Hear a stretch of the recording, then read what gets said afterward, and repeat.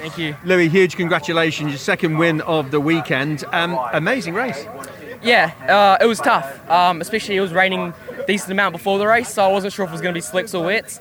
It did dry off, but there were a few sprinkles during the race as well, so definitely made the start interesting. It was a little bit slippery, and a few times in a couple of laps it was a little bit slippery as well, but luckily I was able to hang on. Will was pretty quick, but I was able to pull a bit of a gap at the end.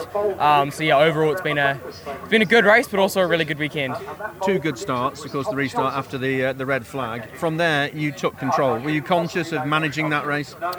Yeah, I mean, obviously, once I got in the lead, I knew if I just kept it clean and made no mistakes, my pace would be good, and I should be able to hold on, and that's what happened. So I was just focused on just not making any mistakes. Like, I was obviously still pushing, but I wasn't going to risk anything.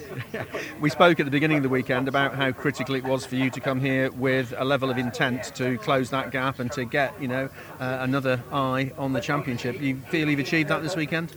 I think so. I think it's been almost perfect weekend. We just got to do this every time now until the end of the season. But no, we have closed the gap to the championship, which was what we needed to do. And I think we've found the pace that we had again at the start of the year. So hopefully that translates to Knock Hill and the rest of the rounds. But we've got to keep on working hard and keep on looking for those top steps. Just finally, 2 weeks. I know you're jetting off soon, so I'm going to let you go. But 2 weeks we're at Knock Hill. A very different circuit, a very different approach. You like Knock Hill? To be honest, on a quality lap, it's quite fun, especially over the curbs. It's probably the toughest track to put a lap together, just because of how tough it is. It's not the best for racing, but I think if we qualify pole and pull away again, I think it'll be a good weekend. Fantastic, really well done, Louis. Thank you.